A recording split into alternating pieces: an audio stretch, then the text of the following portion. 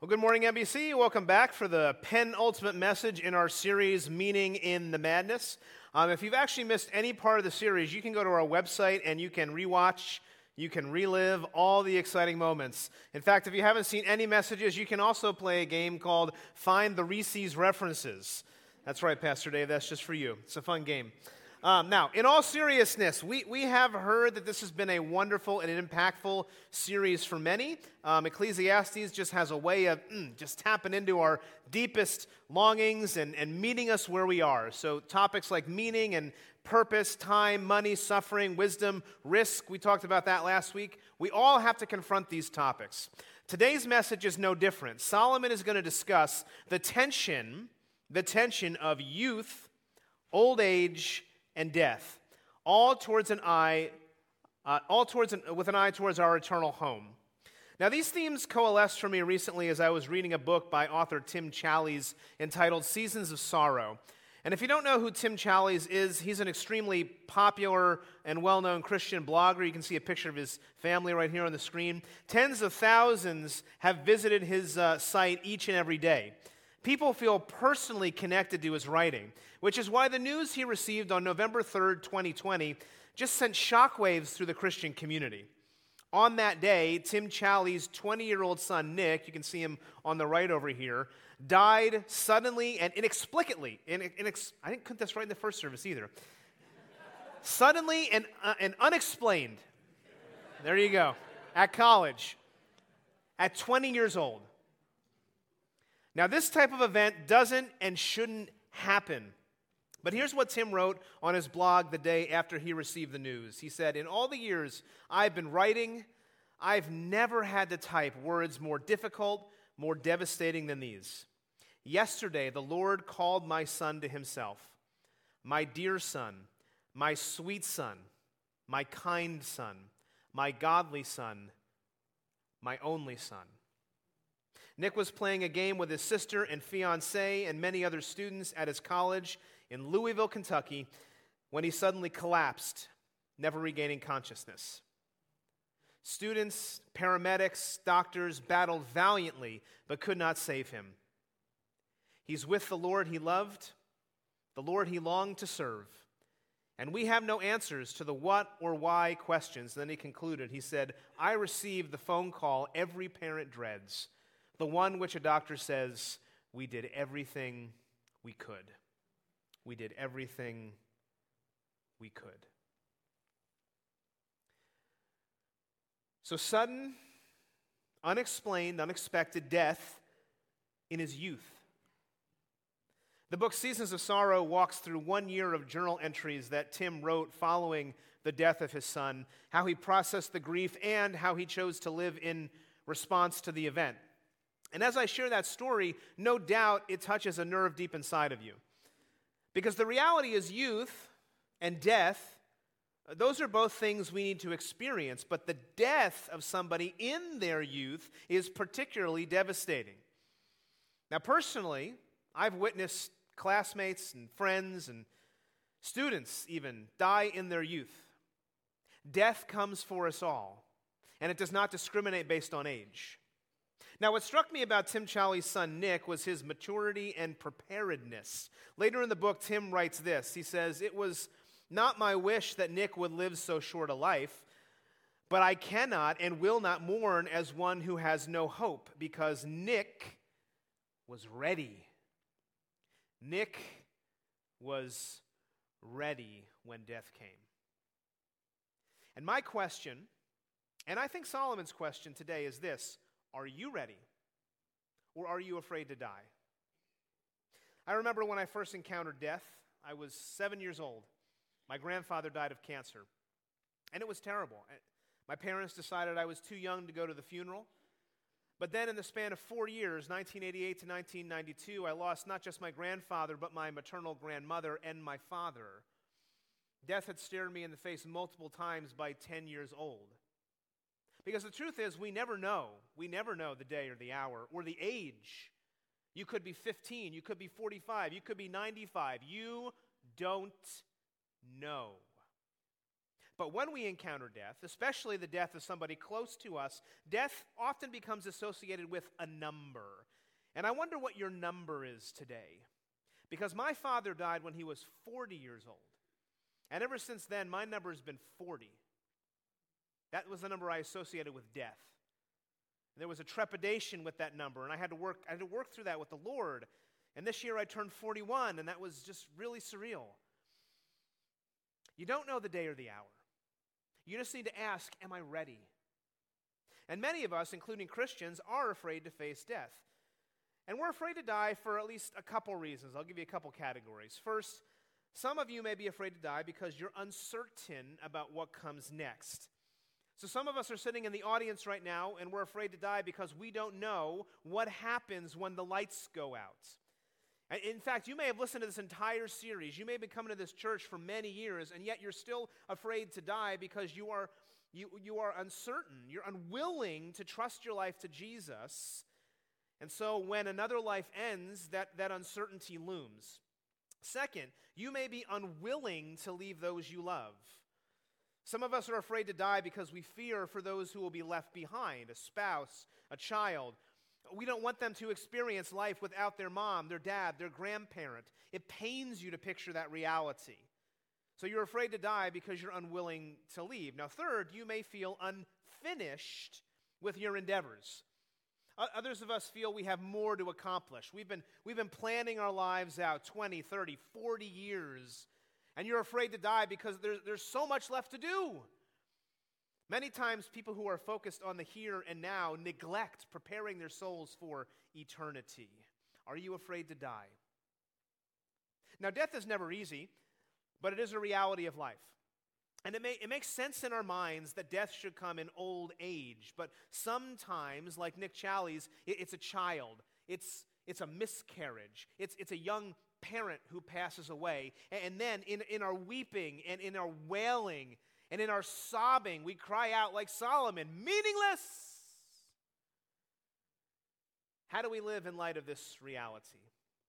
Well, Ecclesiastes chapter 11, starting on verse 7, Solomon points us toward an answer and sets up the tension of our passage, youth and old age. And in both stages of life, he says we need to keep our mortal reality in focus. So he says first, light is sweet, and it's pleasant for the eyes to see the sun. Now, the phrase light is sweet is a statement about the bliss of simply being alive.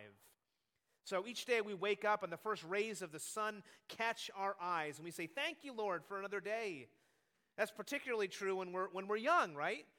When we're young, we're in that sweet season of life when we can do things like athletics. You can stay up all night. You can eat whatever you want without consequence. Our culture tells us that when you're young, you're invincible. We should never suffer. We should live for ourselves. We should find our authentic self at all costs. Death, it's unjust. We shouldn't even think about that. Now, here's the reality. Verse 8, he says, when people live to be very old, let them also rejoice in every day of life, but let them also remember there will be many dark days. Everything still to come is meaningless. Now, Ecclesiastes 11:8 shows us the pain of old age. And many of us say, amen, right? When you're young, you don't think about your age. When you're old, you think about your age often. My great-grandmother would always tell me, it's tough getting old, Bob. She'd get in the car, she'd get out of the car, it's tough getting old. Our culture tells us, stay young forever. Because when you're old, you start to regret what you missed in your youth. Now it's gone. Death feels like an enemy staring us down as it increasingly grows larger. But whether you're young or whether you're old, death will come. It's just a matter of when. How do you live in light of that reality? Now, the end of verse 8 returns us to that key word in our series, the word meaningless. The Hebrew word, you'll remember, is the word hebel. It's mere breath. That's what life is. It's mere breath. It's here, it's gone. Does anything come after this life, though? Well, in Ecclesiastes 3:11, Solomon beautifully pointed out, you may remember, that God has planted eternity in the human heart, which is just a beautiful image. Right? And here at the end of the book, he sums up everything. He brings us back to this sentiment with all the beauty and the tension that it entails. And so today, I just want to, for the rest of our time, I want to laser focus in on one question. How do we live in light of eternity?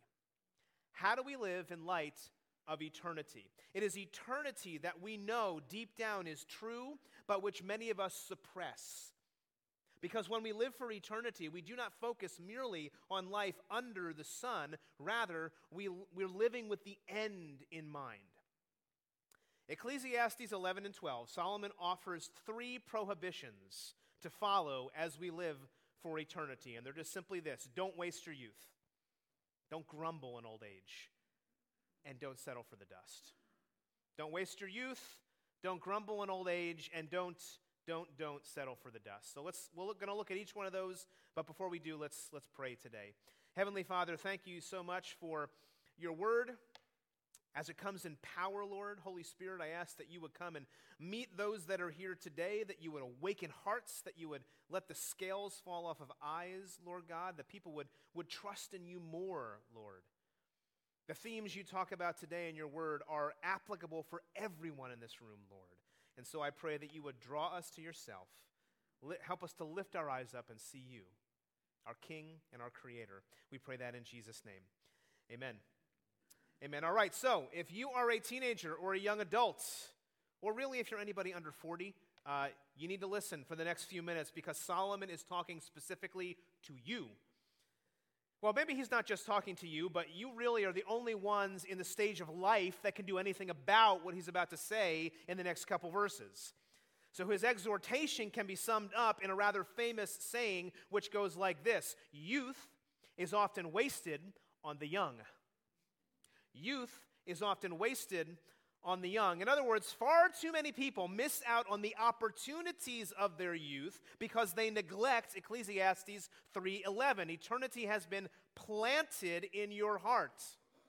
Too many young people miss out on the opportunities of their youth because they only focus on the immediate life under the sun. Don't miss your youth, he says. Before you realize it, it's gone. Poof! It's Hebel. I'll give you an example. When you're young, you have the freedom to try new things, to meet new people, to travel to new places. In fact, I still remember the first time I ever got on a plane and I went to visit California, and I was 19 years old. And I was introduced to a very novel restaurant called In-N-Out Burger. Maybe you've heard of it. Man, bit of a novelty out there. But all my college friends thought they had discovered heaven on earth, which included a double-double cheeseburger with animal-style fries, topped off with a delicious milkshake. And as the young ones say, or they used to say, holla. That's right, this was wonderful. It was awesome. Now here's the thing. When you're 19 years old, with all the metabolism that affords you, you can eat plenty of double-doubles without blinking an eye. But before you know it, your eyes blink. You're sporting gray hair. And all you do is look at a double-double, and you will gain 10 pounds. Now, I don't care how delicious the double-double is. At this point in my life, it is not worth the 2-day recovery period after the meal to have one. Can I get an amen? Yes, that's right. Those of you under 40, you will learn, my young Padawan. You will. In and out, it is Hebel. It's Hebel. Now, my point is, there's some things you can only do in your youth, so don't waste it. And I'll tell you why. It's not about you. Life is not about you. It's about the glory of God. And the sooner you learn that, the greater impact you will make on the world. In fact, right now, turn to your neighbor and say, it's not about me. You can do better than that. Turn to your neighbor and say, it's not about me. Turn to your other neighbor and say, it's about the glory of God. That's right. How do you keep from wasting your youth? Solomon offers 3 words in the next couple verses. And I need you to preach them back to me, right? So I was getting you warmed up. 3 words. Rejoice, remove, remember. All right? 1, 2, 3. Let's say them together. Rejoice, remove, remember. All right. That's right. We're training up some future preachers today. So Solomon says this in 11:9. He says, Rejoice! Rejoice, O young man, in your youth, and young lady, and let your heart cheer you in the days of your youth. Rejoice. It's an imperative. Now, I know the ESV says young man, but he's talking to ladies too here. He says, rejoice, rejoice, rejoice. When? In your youth. Oh my goodness, when you're young, you got so much to rejoice. Life is ahead of you, right? Opportunity, excitement, possibility. Be a young person with a cheerful heart, and you will stand out in the crowd. So Solomon is not saying here, you're young, but don't forget, one day you're going to be old and frail. No, he's not saying that. He is saying you are young. Make the most of it. Use your youth for the glory of God. And so if you're a teen, if you're a young adult, I want to exhort you right now. Too many people waste their youth and their vitality focusing on frivolous things, life under the sun. Instead, rejoice. Do you want to be like the crowd, or do you want to be different? Lord, would we raise up a generation of young people who are rejoicers, who show the world what it means to truly rejoice? And the teenage parents out there said, amen. That's right, I heard that, okay. Solomon says, walk in the ways of your hearts and the sight of your eyes. Now, this verse is a little confusing, because if you know the book of Judges, didn't the book of Judges say that we shouldn't do what's right in our own eyes? But that's not what Solomon's saying here. He's saying, the first phrase could be translated, go where your heart goes. Now, the heart in this context is pointing us toward the imagination and the desires of a person. In other words, if there's a dream you have, go for it. The phrase, the sight of your eyes, indicates the actual destination you want to reach. So if I'm going to use my In-N-Out analogy, let's just say in your youth, you're dreaming about animal-style fries in your heart, and then you see an In-N-Out sign with your eyes, you can then choose to go to that destination. But Solomon offers a very tempered warning. He says this, but know that for all these things, God will bring you into judgment. So depending on how many fries you have, there may be judgment. And that may be a silly illustration, but the point is this. In your youth, you have a passion and a zest for life. You have dreams and ambitions, many of which come from God. But our decisions have consequences. And so you must always seek God before making decisions. Don't selfishly ignore Him for your gain. Rejoice in the opportunities before you.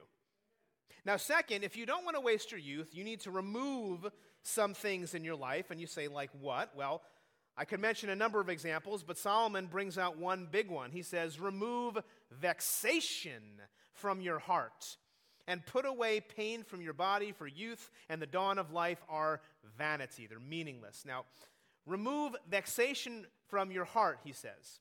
Other translations use the word anxiety, the NIV, sorrow, the NASB, worry, the NLT, but the Hebrew word is kahas, and it's most often translated as provocation or vexation. So I think the ESV gets it right. Why?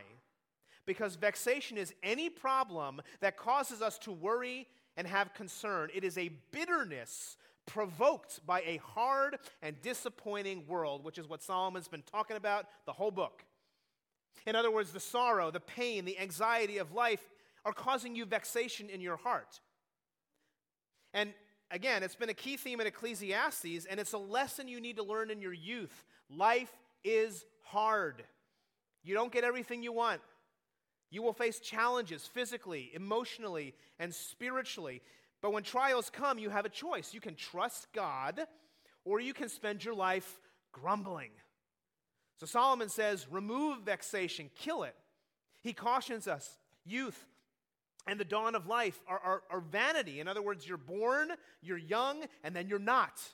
It's fleeting. Remove vexation before it consumes you. Now, let me tell you something right now. Too many people complain in this world. And that goes for young people, and it goes for older people, as we're going to see in just a moment. In fact, our culture, I think, incentivizes us to complain. Right? If you complain, if you want to let people know about your vexation, you can get anything you want. Right? This coffee's too hot. It's too cold. That person driving in front of me, they're too slow. That person did not like. No, they did not love my social media post. We are a complaining people. And now we have the internet and social media, and here's what we do. Now we just pick up our phone, we open an app, and we start typing. Oh my gosh, can you believe what this person just did? Post. You tell everybody about it. Hashtag vexed.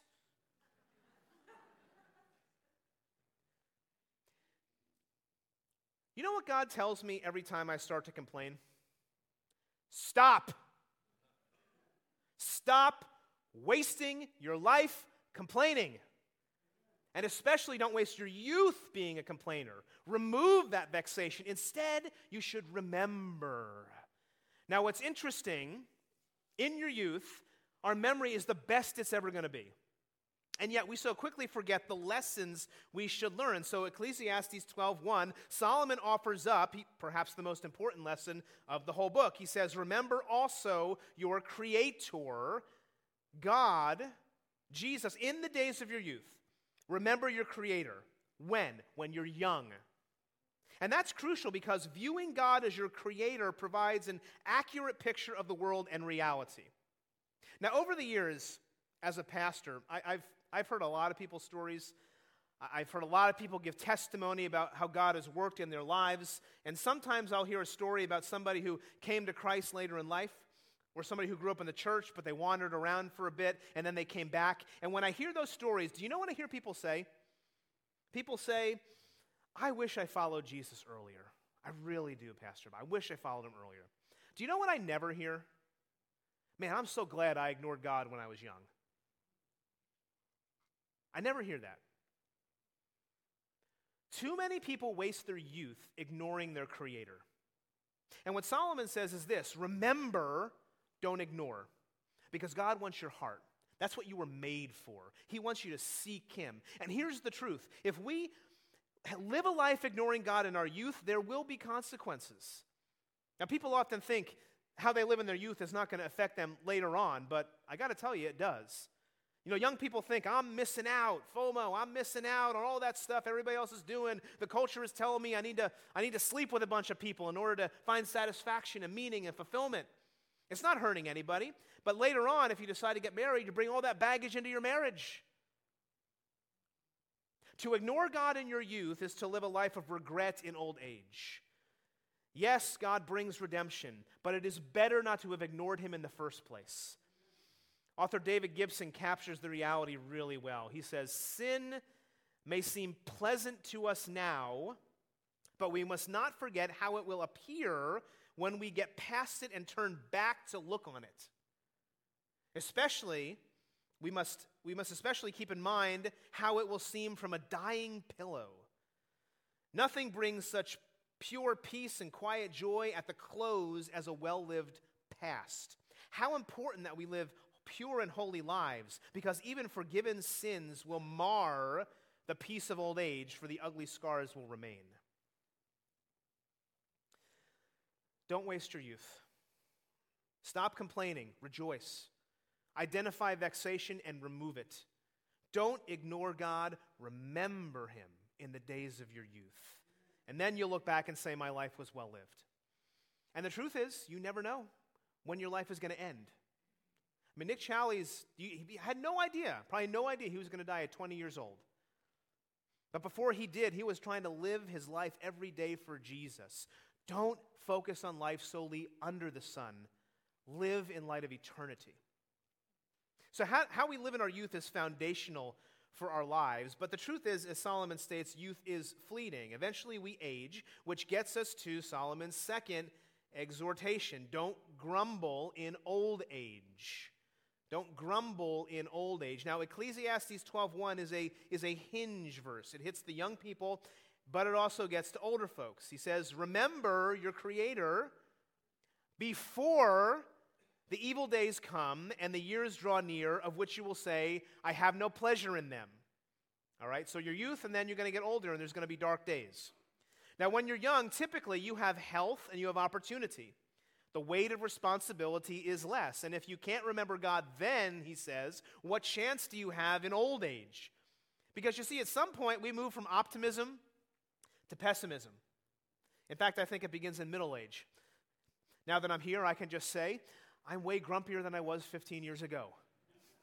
My wife will attest.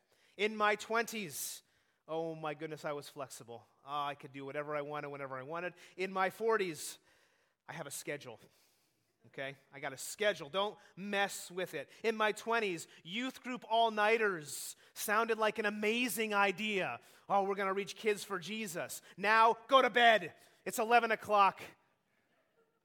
My kids wake up in the middle of the night, watch the bear come out. Now, friends, at some point, we move from laughter to grumpiness. Are there any grumpy people out there? Yeah, it's true, right? I mean, it's okay, right? When our bodies get older, they don't work like they should, and we realize nobody knows everything, nobody knows anything except for us, right? And our tempers become shorter. We move from rejoicing in the light of the sun of our youth to grumbling about the darkness of old age. Now, David Gibson, again, he's really helpful here. He just simply says it straight up. He says, grumpiness is a sin. Grumpiness is a sin. It is, I think, particularly endemic among males. It's the kind of sin we tolerate and smile at, the kind we indulge as we return to the castle of our home and find it to be not completely to our liking. It's an emotion we cherish in our man caves at the twilight of a day, ruined by interruptions and hassles or small children and annoying people. It's an attitude of the heart and mind, nurtured by the rain of self-pity, and from which the subjects of our self-made kingdom can suffer great harm because they have not treated us as we think we deserve. Gentlemen, is this true of anybody? We tend to grumble in old age and live up to this image. Just get off my lawn, right? Now I know what's happening right now. All the ladies right now are just elbowing their husbands. Right? Grabbing his leg. See? Maybe you'll listen to him, right? But ladies, just to be fair, I know many women who are grumpy and like to complain because grumpiness breaks down the wall between male and female. And I'll just leave it there and let the Holy Spirit do his work. It's also a topic in your small group questions this week, so you can really dig in. Now, Ecclesiastes 12, 1-7 is a poem about old age. So after Solomon exhorts us to rejoice in our youth, he paints a picture of the future. Ecclesiastes 12:1 grounds the young and the old in a theological principle. Remember your Creator. It starts in your youth, but it doesn't end there. It's a whole life effort. So no matter what happens, you got to look to the king, he says. Now that imperative is followed by 3 temporal clauses using the word before. So think of it as like a before vitamin shot teaching you to remember your Creator. Look at verse 1. Again, he says, before, remember your Creator, before the evil days come. And the years draw to a close when you're going to say, I have no pleasure in them. This is an immediate contrast with the days of youth, which is filled with vigor and energy. Old age often involves pain and slowness and frustration. And while death doesn't occur right away, you know that many years of pain can lead up to death. And then grumpiness flows from a heart of ingratitude due to the pain we're experiencing and we don't think we should experience. As we age, we tend to get depressed about the loss of youth rather than focusing on the blessings God may be bringing to us. And we buy the cultural lie that says we have to idolize youth. No matter what stage of life you're in, though, I got to tell you, God is not done with you.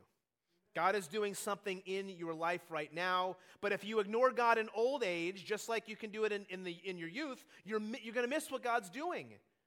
Instead, we're going to spend our lives looking for the proverbial fountain of youth and attempting to cheat death. So we take that supplement, right? We try that new therapy, right? We take that drug that's going to cure old age. And we do this because we're afraid of the next before. So Ecclesiastes 12, 2-6, Solomon poetically describes the process of aging and the slow process of dying that many of us will face. One author astutely observed, we do not wholly die at our deaths. Yes, our death is a culmination of the dying process.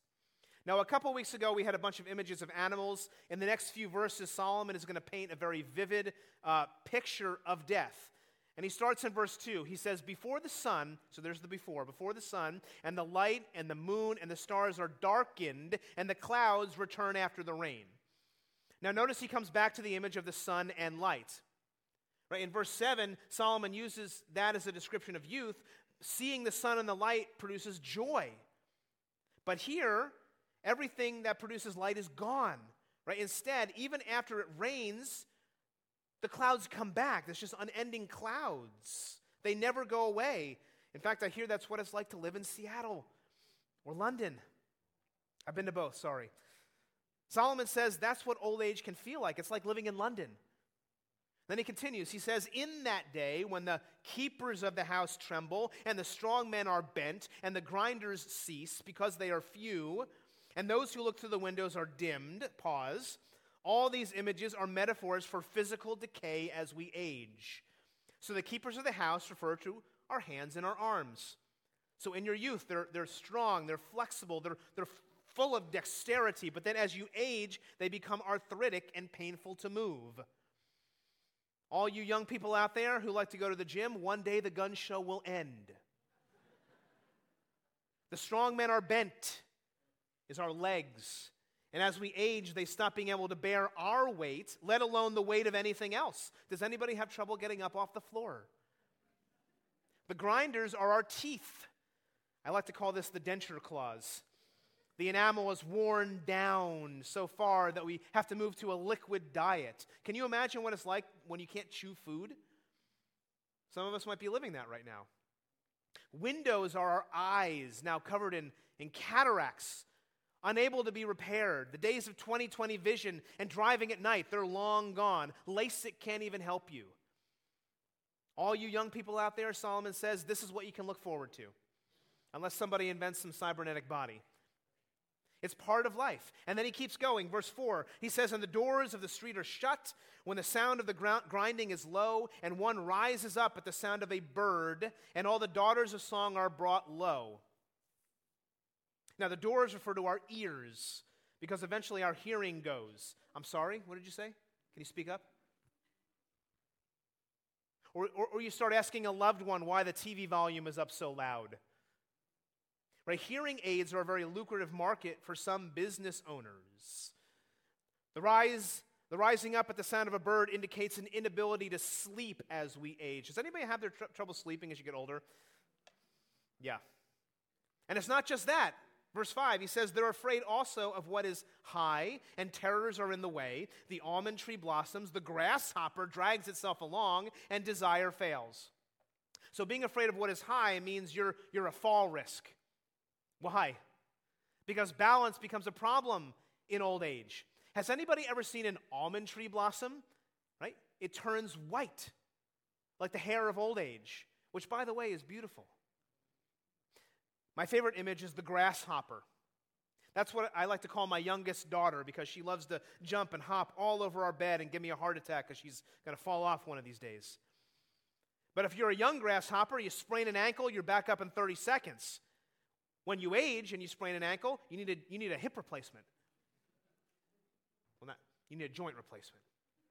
And even then, when that happens, you're still kind of dragging yourself along, right? It's the picture he's painting of old age right here. Now, finally, desire failing refers to sexual desire, which is worthy to mention because, ironically, this is where so many young people seem to find their meaning and identity nowadays. Certainly in the secular world, but also in the Christian world at times. But this is eventually going to fade. It's not lasting, and it makes a terrible God. This is the process of slowly dying over many years. And Solomon says, remember your Creator in the days of your youth, so that it becomes a whole life endeavor. So you remember him in your old age too. Why? Because eventually life is going to get painful.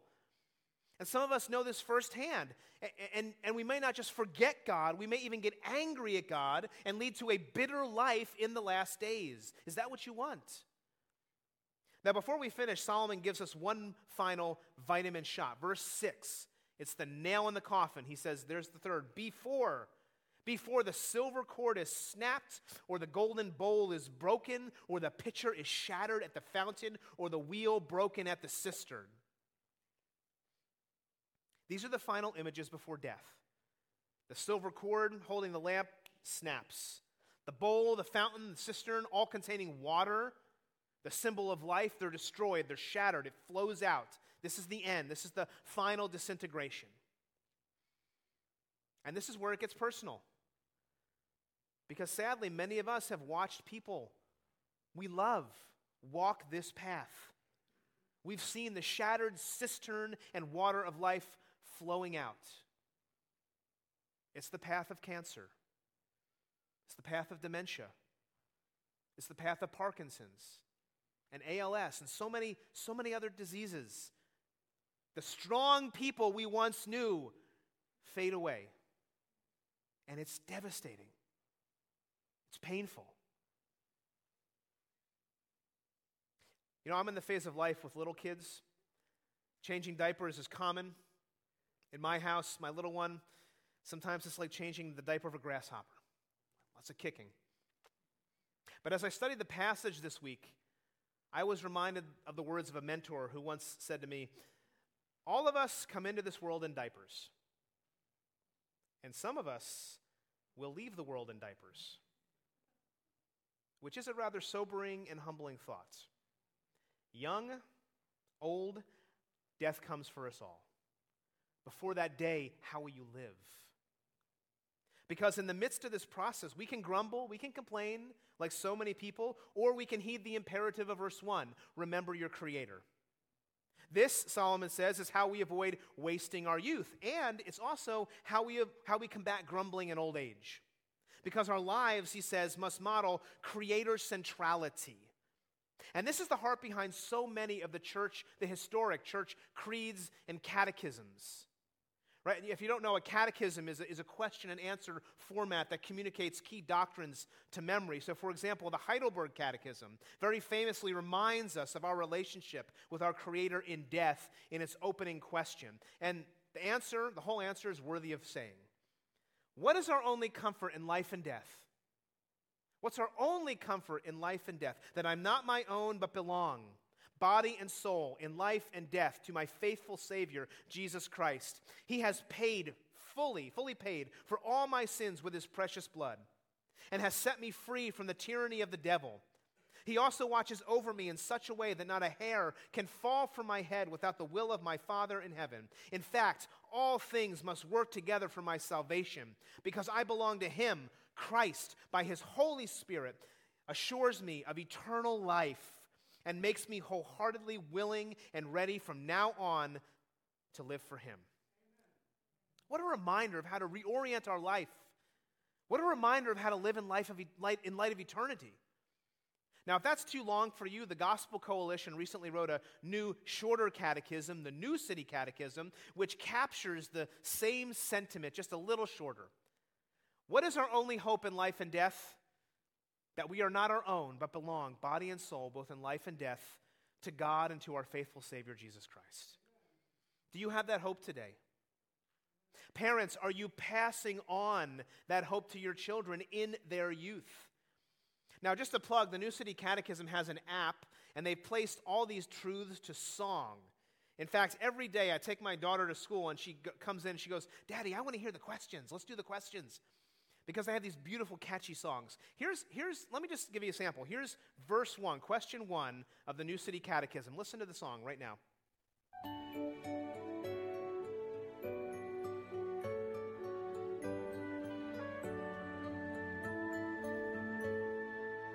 What is our only hope in life and death?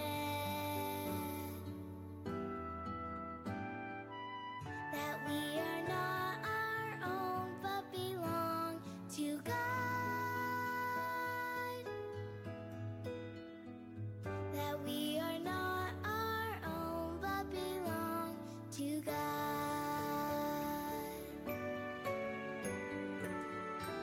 All right, well, it keeps going, but you get the idea.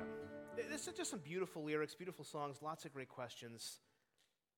Friends, if you want to not waste your youth, if you want to stop grumbling in old age, you have to know what your only hope in life and death is. That we're not our own, but belong to our Creator and to his Son, Jesus Christ, who purchased us with his blood. And because of that, we can live out the final point. Don't settle for the dust. Don't settle for the dust. Now, what does that mean? Well, Solomon connects the experience of old age in verses 2 to 6 to verse 5. He says this, because man is going to his eternal home, and the mourners go about the streets. Now, death ends by God's grace with a funeral and people mourning the loss. If you circle that phrase, eternal home, it can literally be translated, you're going to the house of eternity. And that phrase reinforces the finality of death, the place of no return. But from the New Testament perspective, we know that death is not the end. That eternity is real, and if we know our Creator through Jesus Christ, we have an eternal home. This verse echoes the truth throughout the Scriptures. Remember, God has planted eternity in our hearts. And again, too many people ignore this reality. Instead, they settle for the dust. Look at verse 7. And the dust returns to the earth as it was, and the spirit returns to God who gave it. Now, there's two realities in this verse. Number one, yes, our bodies are dust. Recalling Genesis 2. We are formed from dust, and our bodies will return to dust. But look at that second part. The Hebrew word for spirit is the word ruach. It's the Hebrew word for our life force, or life breath, I should say.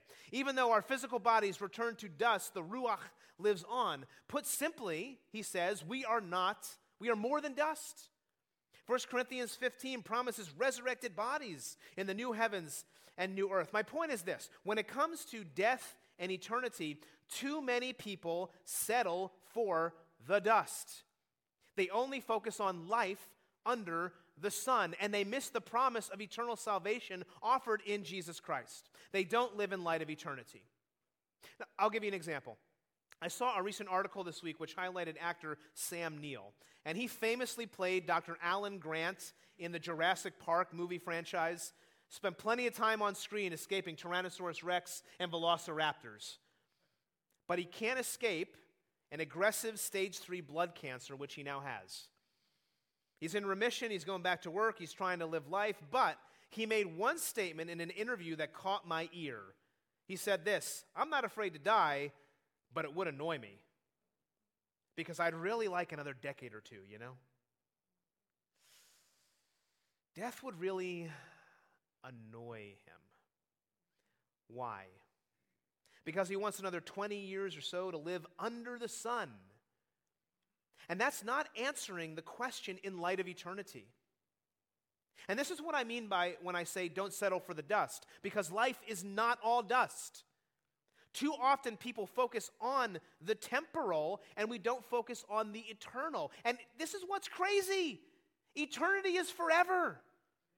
And so many people don't seem concerned about it. We're concerned about the 70, 80 years, 90 we're going to live here on earth. Too many people only focus on the sun, and they don't live for life beyond the sun. They ignore their Creator in their youth and old age and everything in between. As Solomon says, if you don't want to settle for the dust, today is the day to remember your Creator. Today is the day to remember your Creator. And friends, listen, if you've been with us for this entire series, this right here is the main idea of the book of Ecclesiastes. Meaning, purpose, time, suffering, money, risk, wisdom, all of that. He says ignoring God in all of that, it's foolishness. The only way to live the good life is to be Creator-centric and eternity-focused. Because when you know the Creator of the universe, through His Son, Jesus Christ, life is truly worth living. It is only then that you will find true hope and peace in the face of death. It's that hope that carried somebody like Tim Challies through that season of sorrow when he lost his son. I can't imagine that pain or that despair, that mourning, but Tim Challies knew about eternity. He knew that this life is not the end. And because of that reality, he could write these words. He says, "And so I know in my heart of hearts that I've said goodbye for now, that I've said farewell for a while, that Nick has not been sent away, but merely been sent ahead to the place where death is no more, where mourning and pain and sorrow are gone, where God has already wiped away every tear, and where my son is now waiting safely and patiently for his Father to join him. Friends, we are more than dust. Don't settle for it. The hope of every Christian, the hope of Easter, which we're going to celebrate in a couple weeks, is this: death is defeated. How do we live in light of eternity? Don't waste your youth. Don't grumble in old age. Don't settle for the dust. But the only way we can do that is by knowing our Creator through Jesus Christ and remembering Him in everything we do. And listen, church, I got to tell you, this is the only thing that matters. I'm going to ask the worship team to come back on stage. They got one final really, really moving song they're going to lead us in. But as they come, can I just plead with you for a second? A lot of people have come up to me, to Pastor Dave, and said they've really enjoyed and they've benefited from this series. And praise God. But please don't think, please don't think that this message series is about good life advice or coaching.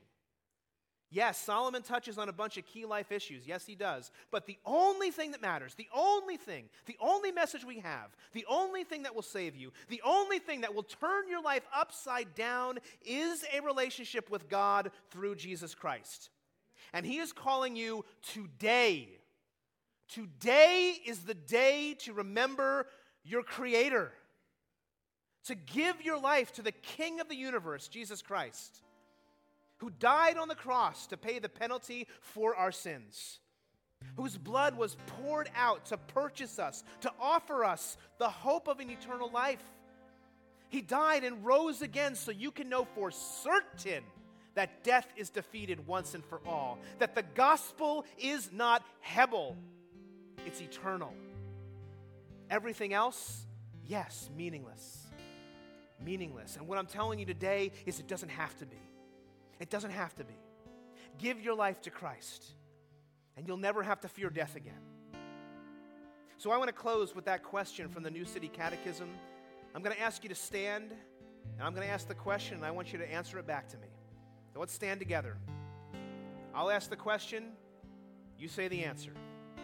What is our only hope in life and death?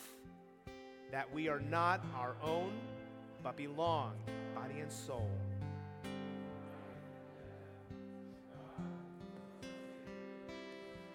Amen. Today is the day to remember your Creator. Let's pray.